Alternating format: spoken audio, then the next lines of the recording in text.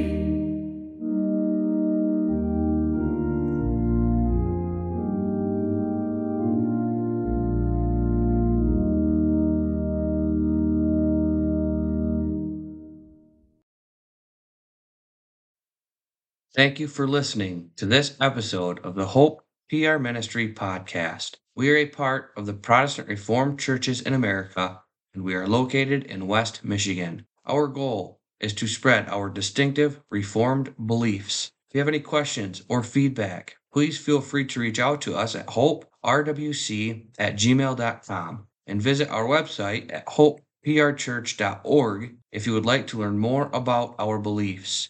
You can also worship with us every Sunday at 9 a.m. and 5 p.m.